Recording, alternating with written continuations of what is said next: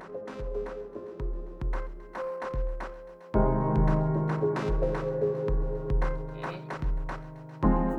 and welcome to another episode of Tactical Edge. I'm Siobhan Cleveland, 4th Air Force Public Affairs. Joining us today is Chief Master Sergeant Timothy White, Senior Enlisted Advisor to Chief of Air Force Reserve and Command Chief Master Sergeant of Air Force Reserve Command. And also with us is 4th Air Force Command Chief Master Sergeant Cynthia Villa. Thank you both so much for being here today. Hey, thank you. Thank you, Siobhan. And thank you, Chief White, for taking the time. Again, I've heard, I know before we were discussing before we started recording that you were part of 4th Air Force here, and I've heard a lot about you. So thank you so much. I'm glad I finally get to meet you. Awesome. The pleasure's all mine.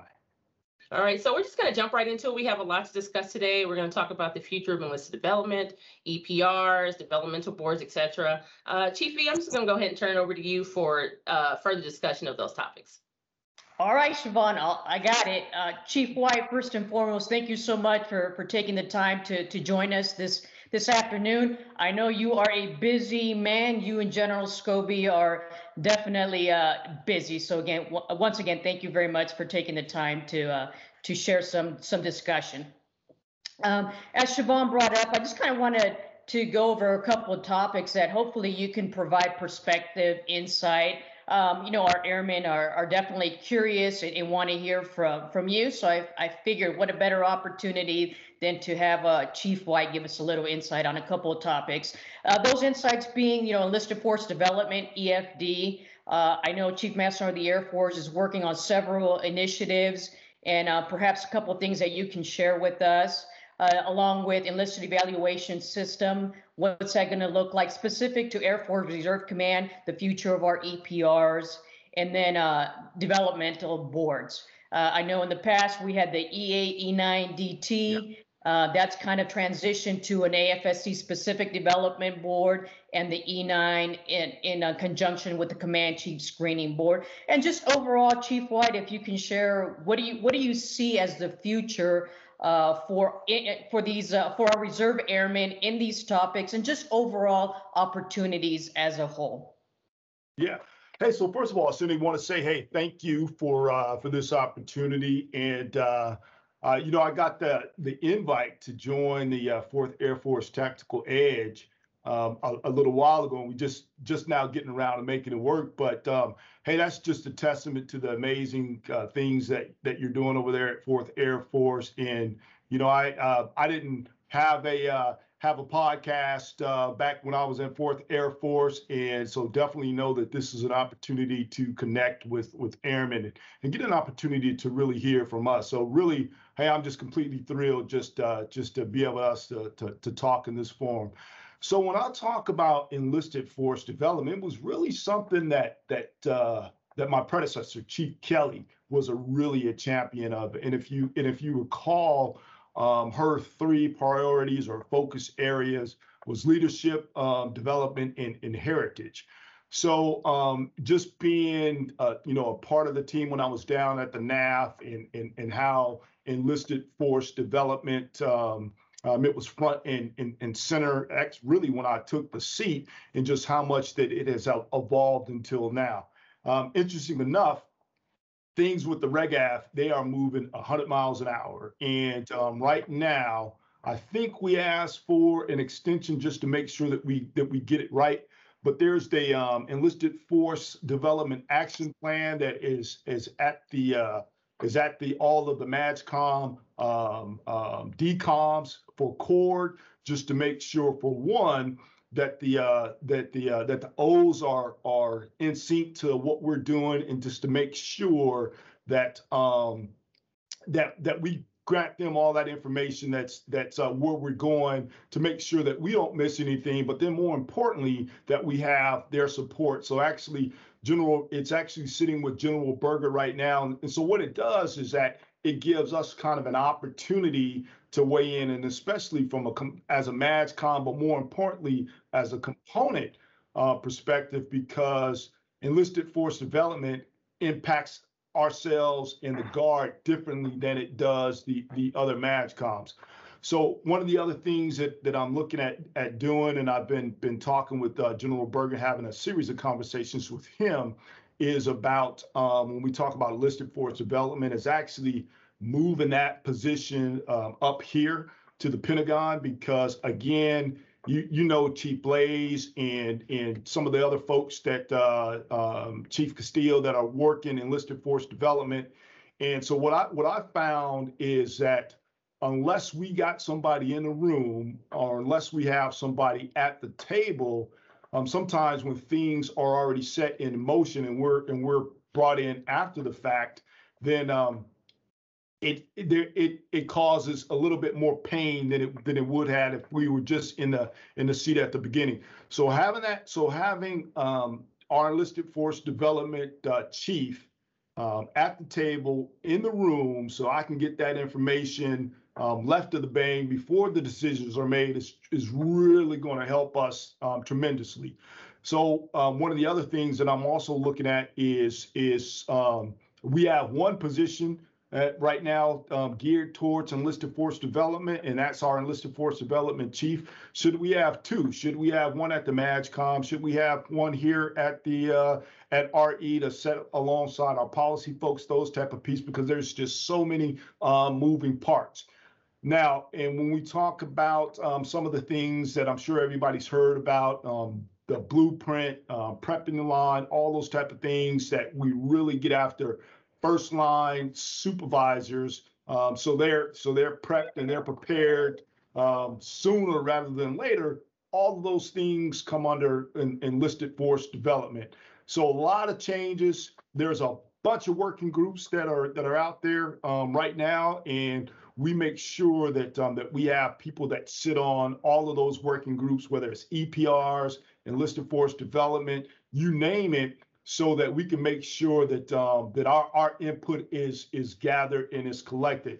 And I would say that right now, the relationships between the components, myself or the Air Force Reserve, the Guard, and the regular Air Force, I would say is probably better than any time I can recall it in the last few years than I can recall, because now RegAF, they want Guard input, they want Reserve input before they make those decisions, because they know the second, third order effects if we don't get it right.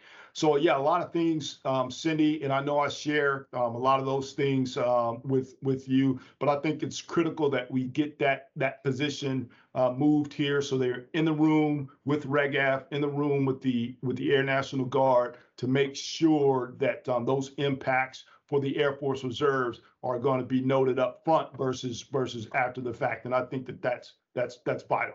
So you brought up a couple of great points, Chief White, and I'm really excited to hear that, you know, like you said, having a seat at the table makes a huge difference, and I appreciate you sharing that.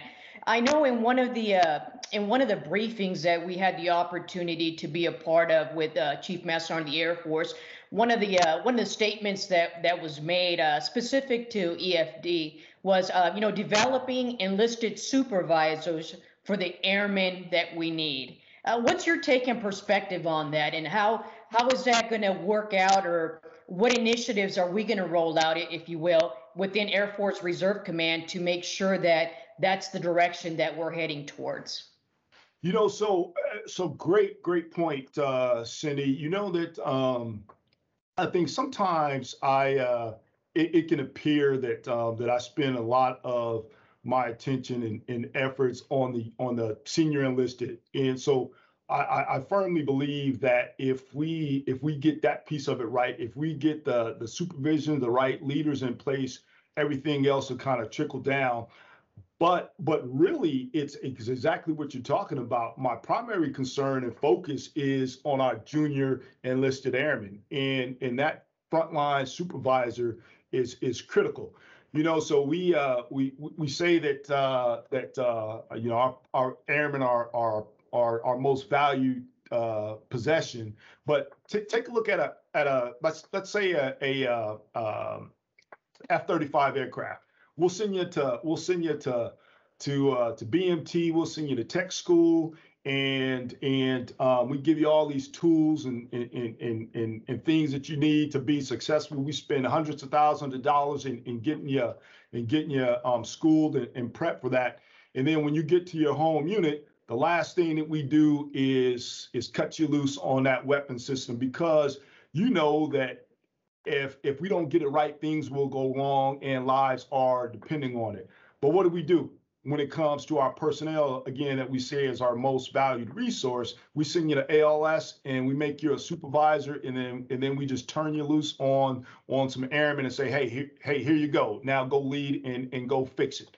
And so what we realize is that if we don't do that to a weapon system, and if our human capital, our most valued resource, if they truly are our most valued resource, then why would we turn supervisors, or why would we turn our young trainees over to a supervisor, and we haven't really given them the tools to be successful? So certainly, I think that instead of saying, hey, here you go, you just returned from ALS, now you're a staff sergeant, here's 9 airmen to supervise, I think that we need to walk through that process. And that's a part of, or we need to make sure that we're walking young supervisors through that process. And that's a part of the prepping the line, the enlisted force development strategy that CMSAT FAST is trying to get after, and my RegAF MAJCOM counterparts.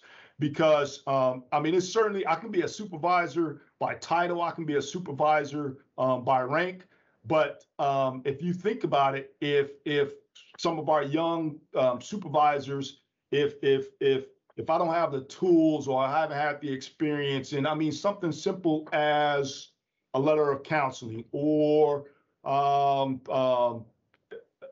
speaking to someone just about financial responsibilities, some of those type of things, those things that will be vital to your career. And as a young staff sergeant, hey, guess what? I haven't even experienced some of those things myself. So it's going to be hard for me to, I think, to counsel or provide, I would say, counsel, recommendation, experience, and I haven't even experienced them myself. So, hey, let me walk through an ACA. Let me walk through a feedback section. Let me walk through that with somebody who's done it before I employ it in a situation to where it counts. So we definitely we can't rely on ALS, PME. We can't just rely on those things as our hey, you got this and you check the box, now go lead. We got to be able to rely on our experience and some of those things that we only get sometimes through trial and error, but we want to make sure that that we minimize those errors by equipping especially our young supervisors with the tools that's necessary. And after you go through, say, what somewhat of a apprenticeship, and where you can prove that you can successfully navigate airmen through some of these challenges, then that's perhaps, I would say, the time that we can say that, hey, we can go ahead and turn you loose on some of our airmen with still some guided supervision. Yeah, that's spot on, Chief. And I think you would agree that emotion intelligence piece, Yeah. that human factor of being able to connect with people, because that goes a long ways, and it's definitely game changing. Ultimately, it's all about setting up our supervisors and our subordinates for success. That's what we'd like to do. So really excited about hearing about that. Now, just one last point or question, Chief, with regards to EFD.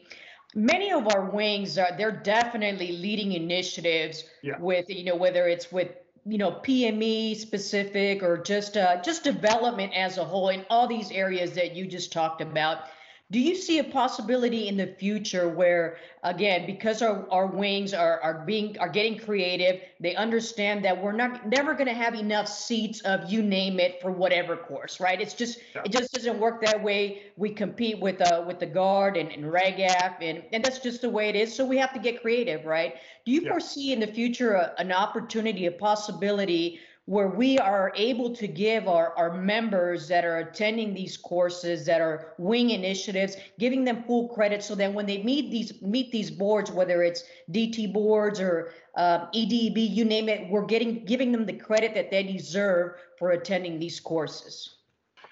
Yeah, so I'll even back up when we talk about being creative. Cindy, you guys just did one just the other day when I came on. I think was about a week or so ago, and you put together the first. In my opinion, I think it might have been the first group senior enlisted leader course that between you, Chen Cox, and some of the others got together and put together. And this was something that hey, guess what?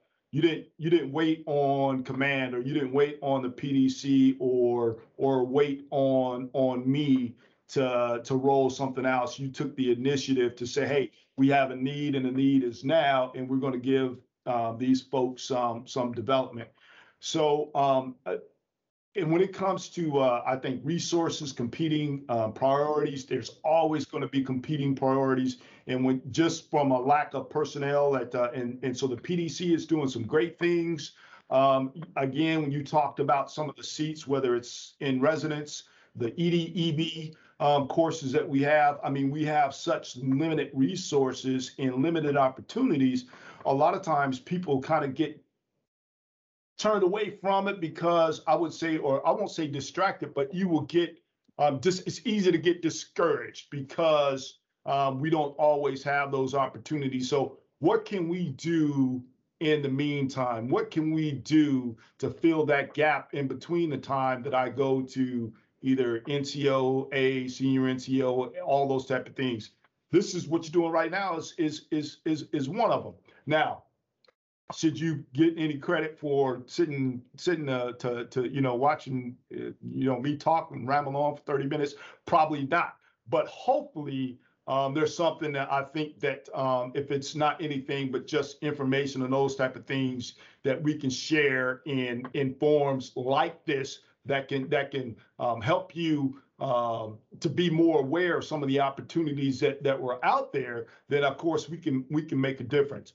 So when it comes to as far as credit and those type of things, hey, we're constantly looking at a way that how can we do multiple things as far as if I'm a say a cop on the outside. Do I necessarily have to do the firearms training all the time, or if I'm a nurse on the outside, do I have to do X amount of training when I do this at my civilian capacity all the time? So even if we start to giving credit to some of those type of things, that will free up some of our time to, I think, to work on AFSC specific skills type of training and initiative. So there's some things that we're already doing when it comes to that. And of course, there's some credentialing programs that are out there that we know that Guard and reservists bring a unique skill set that can be applied to the outside. So there's credentialing programs that go along with that. Air Force Cool, myself and my counterpart Chief Williams from the Air National Guard, we've been talking to A1 just about some of those other type of programs that reservists can get credit for. But I certainly think that there's things that we can do at the group level, things that we can do at the wing level that we can kind of give, I think, credit for. I would go back probably up until most recently, if we'll say the chief orientation course, that we would send you to the chief orientation course or the command chief orientation course. We'll send you to the REGAF because it's nice for you to go, and we want you to start the relationships and those type of things. But at the same time, we would still make you attend ours because, hey, it was just something that we've always done. So in speaking with you and the other NAV command chiefs, hey, we should give people credit for attending a REGAF course and not make them come back and attend ours just because we've always done it. So certainly, I think, Cindy, there's a lot of things that we can do.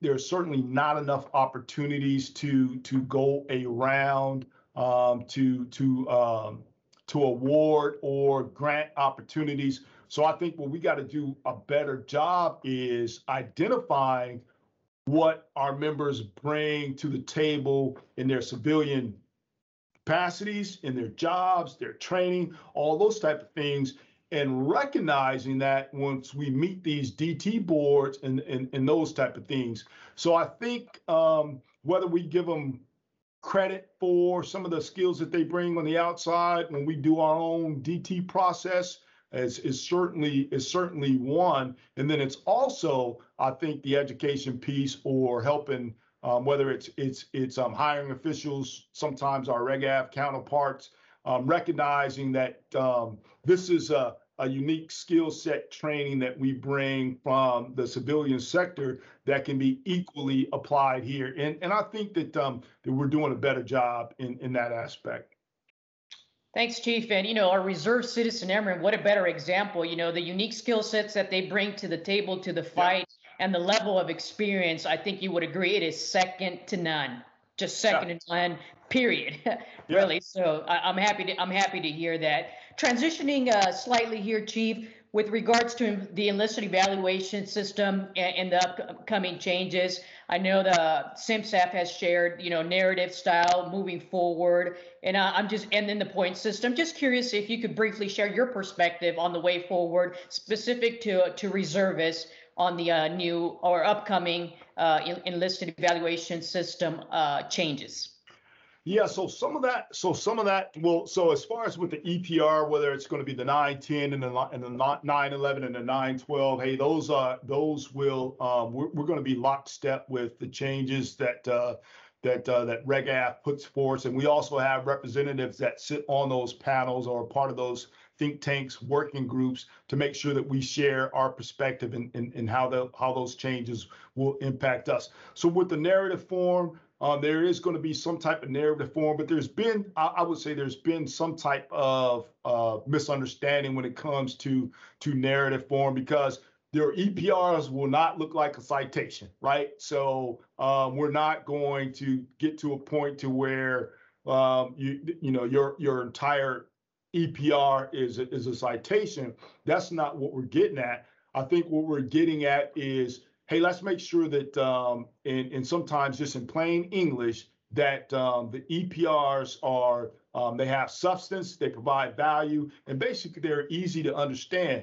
For so long, and I grew up in that system too. And Cindy, you and I, we sat on various boards, AOYs, OAYs, those type of things. And guess what? If it don't contain a semicolon and it don't contain 2 dashes, and if there's any white spaces in between, then guess what? That's not because we were just that was so much ingrained into our mind that this is what a EPR needs to look at. And the harder it is to understand and to read, the better it must be, right? And it's sometimes when I sit in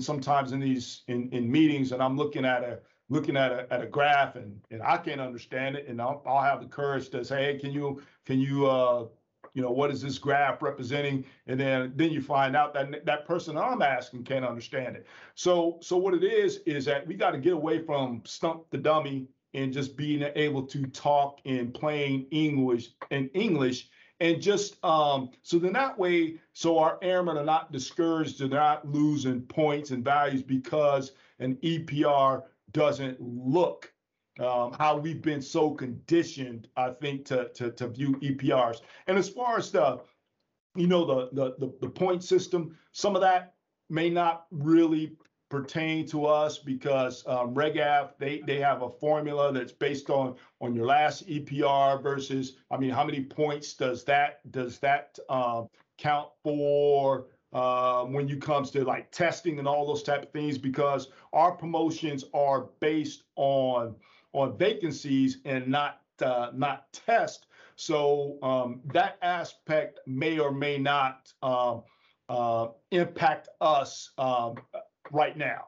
But what we do is, what I always want to do is I want to make sure that as reservists, as they go up and they compete for positions, hey, you name it, I want to make sure that the EPRs that we send up, the packages that we send up, our members are given a equal chance and an equal opportunity, because when who's ever the hiring official, when they read an EPR, whether it's a RegAF EPR, a guard, or a reserve EPR, that they're looking at one and they're looking at one and the same. And what I mean by that is that so we're on board with all the changes that RegAF is going to make, and we got to make sure that culturally we make sure that that we adapt. And when it's, I mean, you name it, EPRs, DT process, enlisted force development, all those type of things, you name it. And sometimes we can be slow to need, and we know that we've been doing things for such a long time, and change can be hard. But hey, if you don't like change, try being irrelevant. And that's exactly where we will find ourselves if we don't keep up with the pace of change. So we'll keep up. The plan is for us to be lockstep when it makes sense, and just with the understanding that there's going to be certain variances that may not apply for us, and that's just again an education piece that we'll have to continuously relay. Yeah, personally, Chief, I know this is one of the things that I always said, geez, I would like to see something different in the future. And it's exciting to hear that, we're getting there. As a matter of fact, we're already moving in that direction. And as I get in discussions with, my fellow airmen, my fellow teammates, peers, it's interesting because at the end of the day, I think you would agree, regardless of what EPR system, evaluation system that we have in place, bottom line, there's got to be some integrity to that process. Otherwise, we're going to encounter the same issues. So we have to make sure that, our evaluations are done and completed with integrity and accuracy. Otherwise, we will have some challenges in the future. And you know what that, so when you talk about, so a couple things with that too, Cindy, is that when you talking about with that integrity piece. So the last time, an airman should never learn how he or she is not performing is when it's at an EPR, right? You should never, or you never should be told that when you come up for a job or an opportunity, and that's the first time that you ever told that, hey, guess what? You're not the right candidate because of X, Y, and Z. But I got an EPR that says, hey, I'm performing exceptionally, and I'm knocking it out of the park. But at the same time, nobody has had that conversation. So it's a two-way street, and this is where us really as enlisted, especially senior enlisted, when we gotta have those hard conversations. I would tell you it was a part of the culture. For years, and writing the EPRs, and especially with enlisted EPRs, unless you're an AGR, you're doing what, every 2 years if you're a traditional reservist. And for years, and I'll be the first one to tell on myself, if I had to write an EPR for somebody else or for myself, it's like, hey, when was the feedback conducted? You say yep, and you pick a date, and hopefully it fell on the weekend, so it kind of makes sense. But were we really giving people that feedback? Were we really conducting those ACAs, those airman assessments, right? So now with the new EPR system, hey, it's going to force you to, because the proof will be in the pudding. We won't be able to fake it till we make it. You actually going to be able to have to show that you are actually performing feedbacks and you are actually doing, and then there's going to be a mechanism to where you rating on, they have the ability to also provide feedback on you and to rate on you as well. So there's a lot of concepts, a lot of things that I think that, once this new EPR system rolls out, that it's going to be a lot of changes. But you're right. When it comes to that integrity piece, and again, it's culture. you and I both, Cindy, especially me, I grew up in a culture to where if you weren't, we don't use the term firewall 5, but if you weren't actually, you know, far right or firewall 5, whatever it is like that, if your EPR didn't reflect that, then hey, guess what? It was something wrong with you weren't performing. And then you try to course correct and give honest assessment. And then it's difficult because culturally we're not there yet. So the only thing that we can do is really just kind of toe the line. And again, you heard my spiel on balls and strikes. So now it's just to make sure that that as we're giving that feedback and and we're documenting those things on an EPR, that the integrity goes a long way, and we need to make sure that we're being accurate and honest, really, with our assessments. Yeah. And in two ways, to your point, right, Chief? As a supervisor, am I doing my due diligence and I do it right by my team member, my subordinate, to set them up for success? Otherwise, that's unfair. So that integrity piece is both on the subordinate side and on the supervisor side. Great points. How do you think the annual chief EPRs is working for us? We heard a lot of noise going back and forth. Some people were on board, some weren't. And I don't want to get too caught up in the conversation on this, but in your opinion, is that working for us? Yeah, so this year, so 2022, let me see. So May, so the SCOT in 21 was in May of that was the last time that we did, and that would have been on our normal SCOT. So then, so next year, we'll go to the Chiefs for every EPR. It's funny. So when I made that change, and especially Cindy, so think about it. We'll talk, and then we got some capable people that are out here. I mean, we got in the reserve, we got the benefit of having leaders that come from private industry, that bring from a lot of unique skills. But sometimes, so when they compete at positions, and the thing is, when you talk about opportunity, Cindy, I had no idea the amount of opportunities that are out there for reservists, and really until I got into this seat. So think about how we do EPRs, and we do EPRs for a traditional reservist or an IMA. Other than an AGR, you do them every 2 years. And I could be a fast burner, I could be knocking it out of the park. And because I am so good at my job, at what I do, it's quite possible that I can compete for a chief assignment. But depending on how I promote, I can have a EPR as a tech, an EPR as a master, and an EPR as a senior for my last 3 EPRs, because we're talking about 6 years now, and then I'm going to compete for a position over at the White House or something else that I could be actually very qualified for, and then I'm going up against chiefs that got their last 3 EPRs are all chiefs.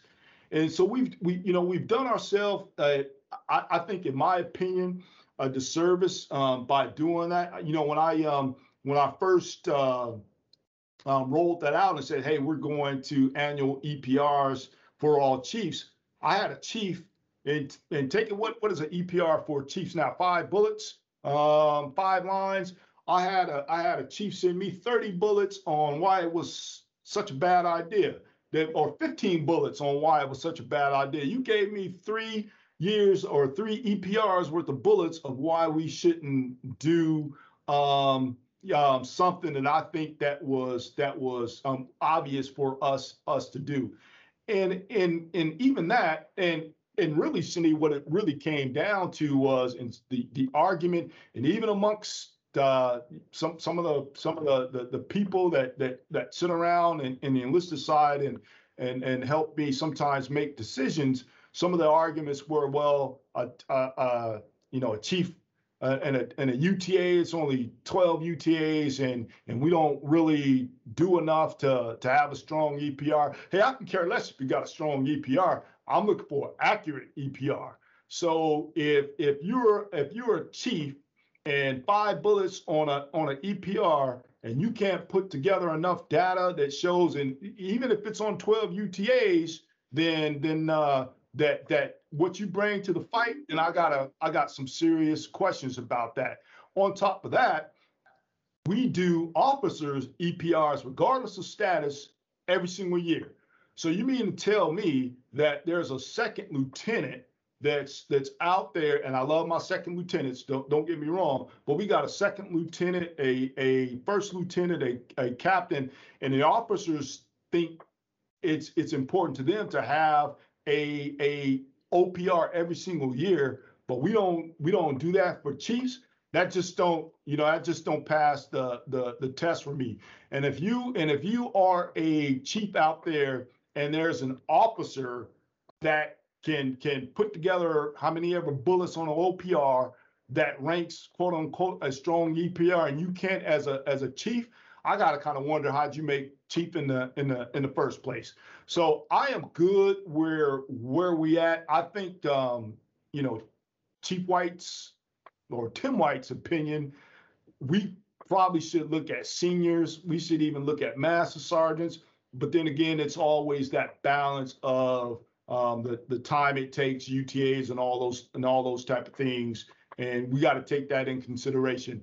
But believe me, I have seen people that extremely competitive for positions, but their records don't reflect that because of the way that we used to do EPRs on a biannual basis. So I think that's definitely the right move. And then also, when it kind of goes back, Cindy, to when I talked about my really focus is on those junior enlisted, that small enlisted corps, because hey, if you're not performing in the role, and if you're not holding your end of the bargain and taking care of our most valued possession, then an EPR should reflect that, and leadership needs to be aware of that, and we need to make sure that even though you are a chief, that we're not putting you in a position of greater responsibility because for whatever reason that hey, you're just not there yet. So when we talk about making a swap, hey, I'd be glad to, hey, let's let second lieutenants or first lieutenants, let them go biannual if we want to talk about saving some time, effort, and energy. But giving chiefs honest feedback every single year was a small I think a price to pay in what we're going to get out of it. And that's basically a record of performance, not only for future opportunities, but to make sure that that you're holding your end of the bargain and how you're performing right now. Yeah, agree with you 100%, Chief. And I witnessed firsthand the goodness behind that thought process. So thank you for that. And I know we're running out of time. You and I can have discussion all day long on all kinds of good topics. But with regards to DT boards, AFSC specific, but more so on our E9 DT Command Chief Screening Board, not necessarily just primarily on that, just overall, if you will. A lot of the feedback that we get, and rightfully so, I can't deny, with regards to vectors. If you can just briefly speak on that, Chief, I'd greatly appreciate it. We're here next week. We're going to be having our E9 DT Command Chief Screening Board. Just curious to hear from you. Is that going to change slightly? Do you foresee some changes in the way we're vectoring points, all encompassing? Yeah. So hey, great question, Cindy. As a matter of fact, I think we're teed up for a meeting next week. As I make my way around the command, I would say the feedback that I get the most is on our DT process. And so we made a couple of changes, and again, we made a couple of changes with the whole DT process. One was we didn't make it mandatory for you to do then we do it through MyVector, but an RADP just to meet the EDEB, because there were some people that really weren't interested in vectoring or feedback. They were happy where they were at the time, but hey, I want a developmental opportunity. So we were kind of like forcing people if you want to even be considered for an EDEB opportunity, you had to do a RADP. So we basically, I think, decoupled that, and that was the right move to do in that aspect. So now, if it's just that, hey, you want to look for an opportunity for the EDEB, the Reserve Education Development Board, then all you got to do is submit a application just for that. So I think that was the right move. The second piece was when we look at our KPL positions, and out of the 400 some odd KPL, I think that's kind of where we're at. There were really only about four senior positions that were even KPL positions. So we spent an enormous amount of time, effort, and energy on our seniors, having them compete for this process, and there were very limited opportunities. And then it was, I think that, and I would pull up somebody's EPR and it would say command under other achievements, command KPL or command, those type of things, which is awesome, but it just kind of gave me a moment of pause, and it just kind of shared with me that I think that we somehow kind of lost focus. So if you are a senior, the opportunities for you to promote is really going to come, the majority of them is going to come into your career field. And that's where the functional, I would think, that's where the functional, I think KPL, that's where the functional DT process is. And I think that that's where that actually belonged. And so I'm a pretty hard stickler when it comes to some of those the boards that I oversee, or what, you got to be on the command chief screening board list if you want to be a command chief. If you or for 9D, I'm pretty strict because I'm extremely involved with that process. Not a perfect process, but I can stand behind it because of the effort that goes into it. Well, I feel that same way about our functionals, and I definitely wanted to put the emphasis on the functional communities. That, hey, guess what? You got to be responsible for developing your personnel in your career field. So put the same level of effort and energy in. I wanted our seniors to, because they were just competing for the command DT and not their own functional in certain cases, but your opportunities for promotion are greater in your functional lane. So that was a purpose. Well, I think that the reason why we did the split. Now, as far as a feedback, there are a couple things that I get all the time, and especially it's from ARTS, right? When we tell ARTS, hey, tell us, to stop, not to move, and also, hey, don't, why are you telling me to go to CLC? So, hey, I heard you loud and clear. So we're going to sit down with the board, and we're going to talk about some COAs, and I want deliberate. I want some serious, because this is the last time for me to get it right, or at least strive to get it right. So my direction has really been, and I've had these conversations, is that hey, if you're an ART and we're going to stop telling ARTS that they need to move. Now, there are certainly some opportunities that are out there now that we have AGR opportunities, AGR command opportunities, and some of those things. But if I look at, and so I grew up in obviously 4th Air Force on the MAV side, and if I look at all the chiefs that molded me and mentored me, Chief Chodjanowski, Protzman, McGee, Kirkbride. I mean, I can go on and on. Morrissey. I can go on and on about all of these great chiefs that I still, to this day, if I pick up the phone, I call them chief. Even as my seat in the AFRC, and some of these chiefs were, I think, retired out at the squadron level. That is the level of impact and the amount of respect that I have for them. So for me to tell a Chief Morrissey or a Chief Prossman, or hey, guess what? You need to move. You know what? So us on this DT board, we can give you one more point on your as a vector, I just think that we can do. I think that we can do better than that because guess what? If I can lead, if I'm not leading in the wing, then at my own location here, hey, I'm not going to be effective someplace else, and vice versa. I think there's enough movement around the squadrons so that within a wing that you can get enough, I would say, personnel changes. There's enough around that we're not just, I think, just telling people to move just for the sake of it.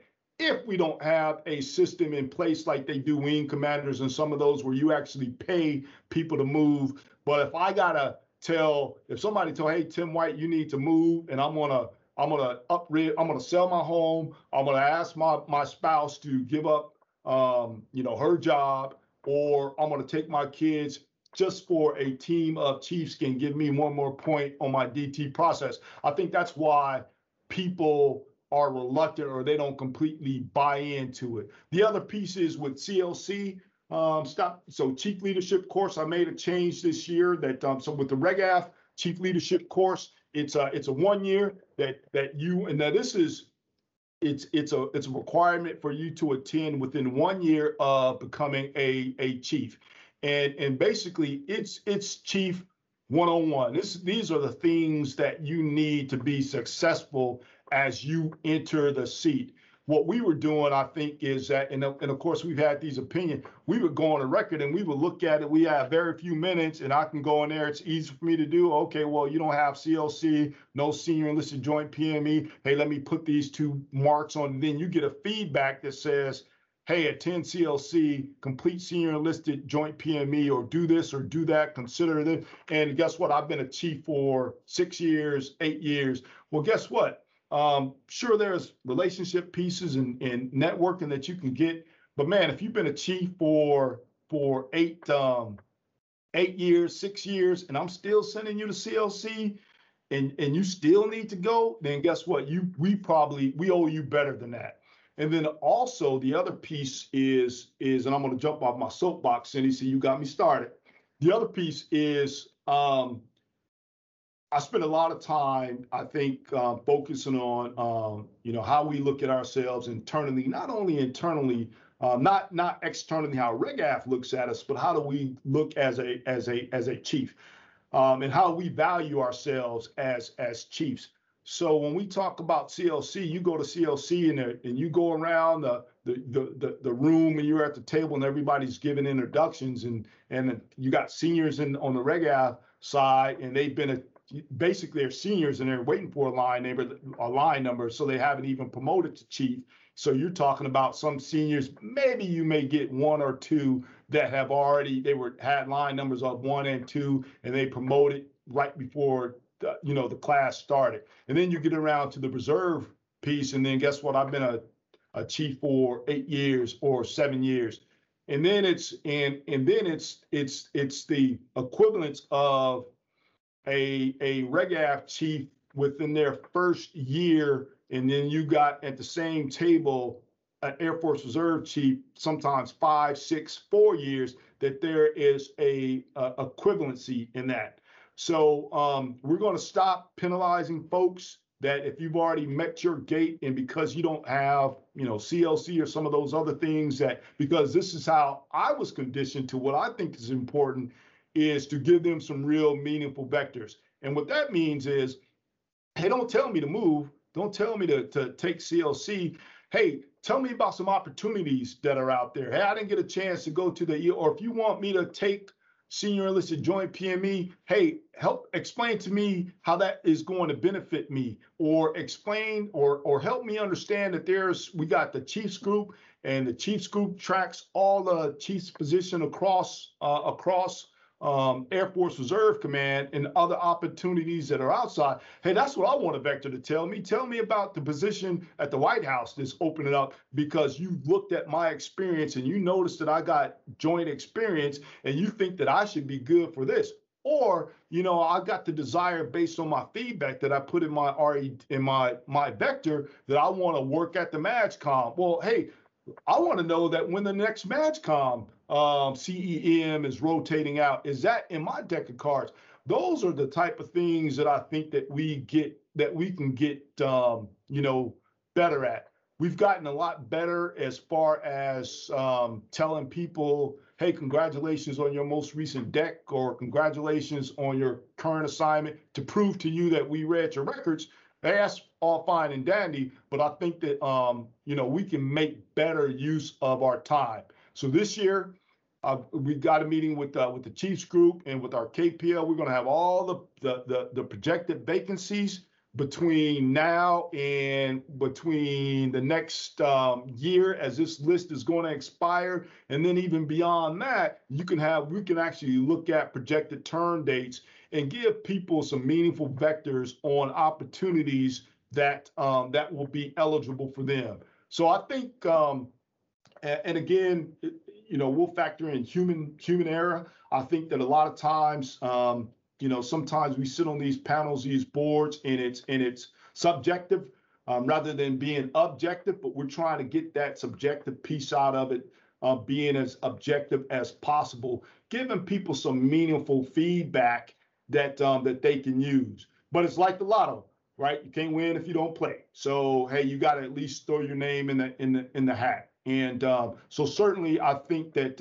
we're going to get better. We've made some incremental steps along the way, and Cindy, this is what I love about you and the other NAV command chiefs, is that you guys give me that feedback, and you share with us what the field is thinking, so we can improve. So I'm hoping we'll go down here next week, and I think we'll do the KPL process, command chief screening board process, and I'm hoping the feedback that we get will be better this year, and in the future we'll just have to keep making this process better. Good stuff, Chief White. I'm glad I got you fired up, just like you get us fired up more oftentimes than none. But it's all goodness, right? We're all passionate, and and we just want to do the best we can by our airmen. And like I said, good stuff. We've definitely exceeded our time, Chief. I can't thank you enough for taking the time to join us for this Tactical Edge. Greatly appreciate General Scobie and your leadership. Definitely honored to serve with you all. And again, just can't thank you enough. Siobhan, over to you, Chief White, unless you have any last minute comments. No, hey, just want to say, hey, thanks, Siobhan, and thanks Cindy. And I sat in the seat at the 4th Air Force, and you've taken 4th Air Force to heights and far exceeded, anything that I've done in the seat. And so you got the Tim Whites of the world, and then you got the Cindy Villas, and there's some others that are out there that are doing some amazing things. So I just really appreciate your leadership down there. And then Siobhan, hey, appreciate what you're doing too, as far as this this Tactical Edge, because hey, guess what? If we don't share our story, and if we don't get out in front of the narrative, and then somebody else will. So I just really appreciate what you're doing and having me on. Thank you for your time, Chief. And Chief Villa, did you have any final thoughts before we? Thanks for your kind words, Chief. You're too kind. All right, well, that's it for this episode of Tactical Edge. Remember, you can stream all previous episodes on Apple, Spotify, Divots, and YouTube. And don't forget to follow and subscribe to get the latest and greatest from 4th Air Force. I'm Siobhan Cleveland. Thanks for listening.